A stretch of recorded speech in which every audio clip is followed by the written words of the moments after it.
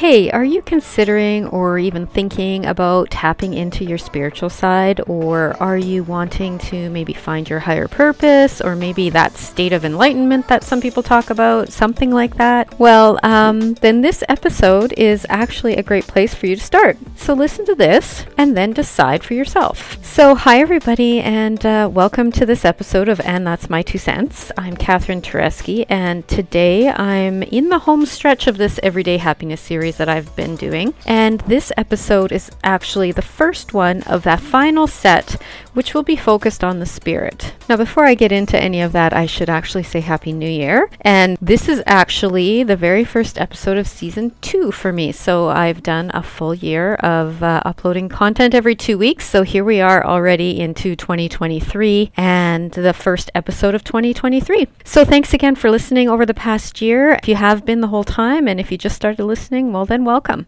So let's get back into this episode about tapping into your spirituality. So what is your definition of spirituality? Do you think even that maybe tapping into that side of you could possibly make you happier, or make you feel more fulfilled, or maybe even help you to look at life completely differently? I actually think it can, but that's just me. Now, I'm not sure what your beliefs are or what you think. And now, if you haven't listened to the other episodes in this series, I'm just going to quickly go in here and give myself a little plug and tell you to go back and have a listen to them, and also remember to download them as well. I should also mention here that when I first started podcasting a year ago, there were two things in my brain that I swore I would never talk about, and those two things were politics and religion. Yet here we are talking about spirituality, which is kind of linked to religion in many cases, or in some cases, or it can be. Therefore, I am really going to stick to reading the article for this episode, as religion is a really tough topic. What I will say is that if you want to know what I believe, and again, this is just me, I believe in a higher power for sure. There's got to be something out there that we don't see or can't see and don't fully understand,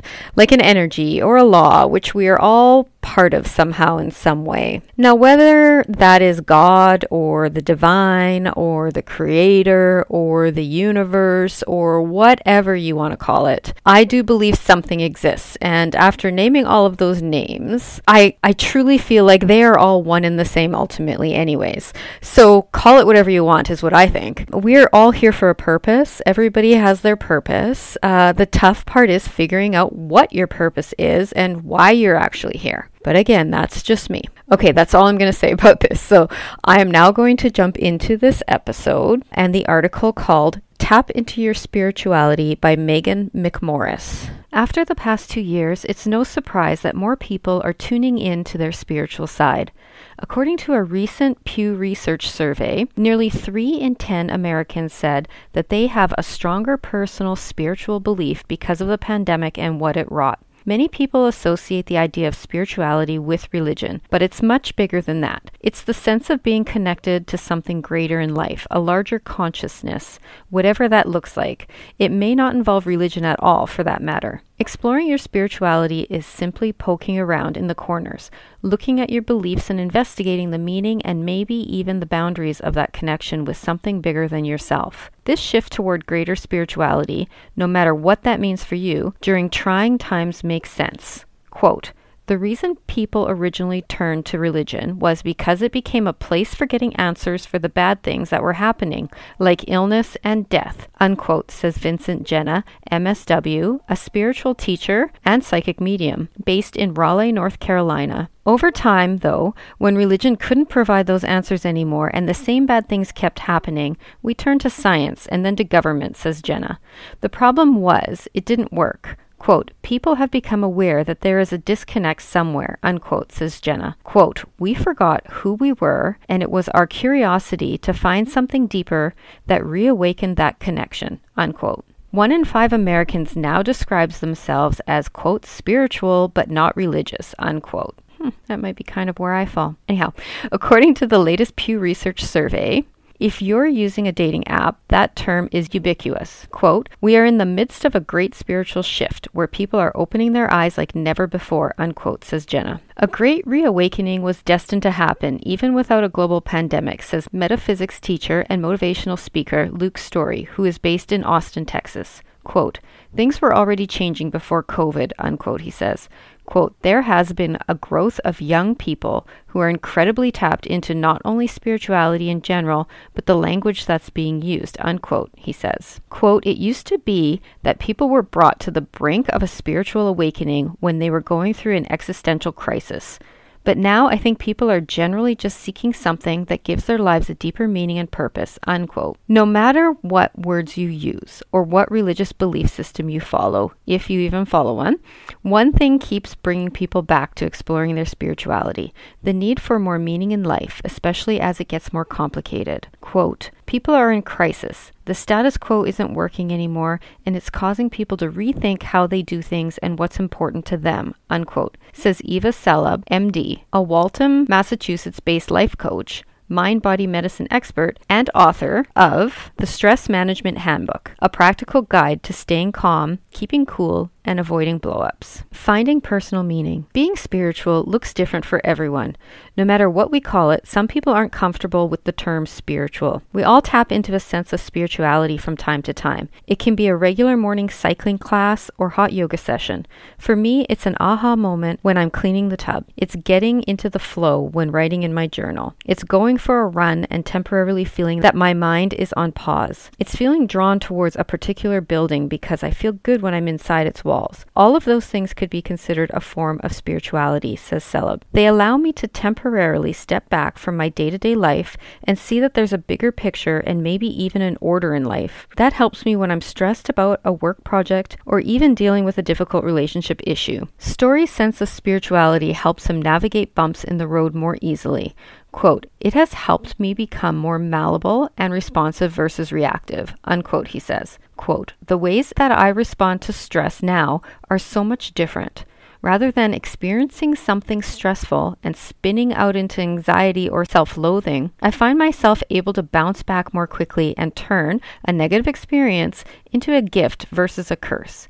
It's an idea of being present in the moment and having an attitude of acceptance and surrender when you know that certain things are truly out of your control. When you realize that, there's a huge alleviation of stress and letting go of the reins. You find you're living with much more ease, unquote. Avoiding the tendency to define ourselves and our reality by what's happening externally is important as well, says Selab. Quote, that's the spiritual path. Learning that we are part of something much greater and that we're not defined by what happens to us, unquote, she says. The pandemic showed Jenna and many of us how his spirituality could help him navigate the unknown. It was like I didn't have the same fears. I was cautious but not fearful and didn't panic, unquote, he says. Quote, and my life has been so wonderful as a result of that, even during this pandemic crisis, unquote. Tune in. Sounds great, you might say, but how do you do it? Quote, even if others are telling you that you are this spiritual being and you are one with God or whatever higher power you believe in,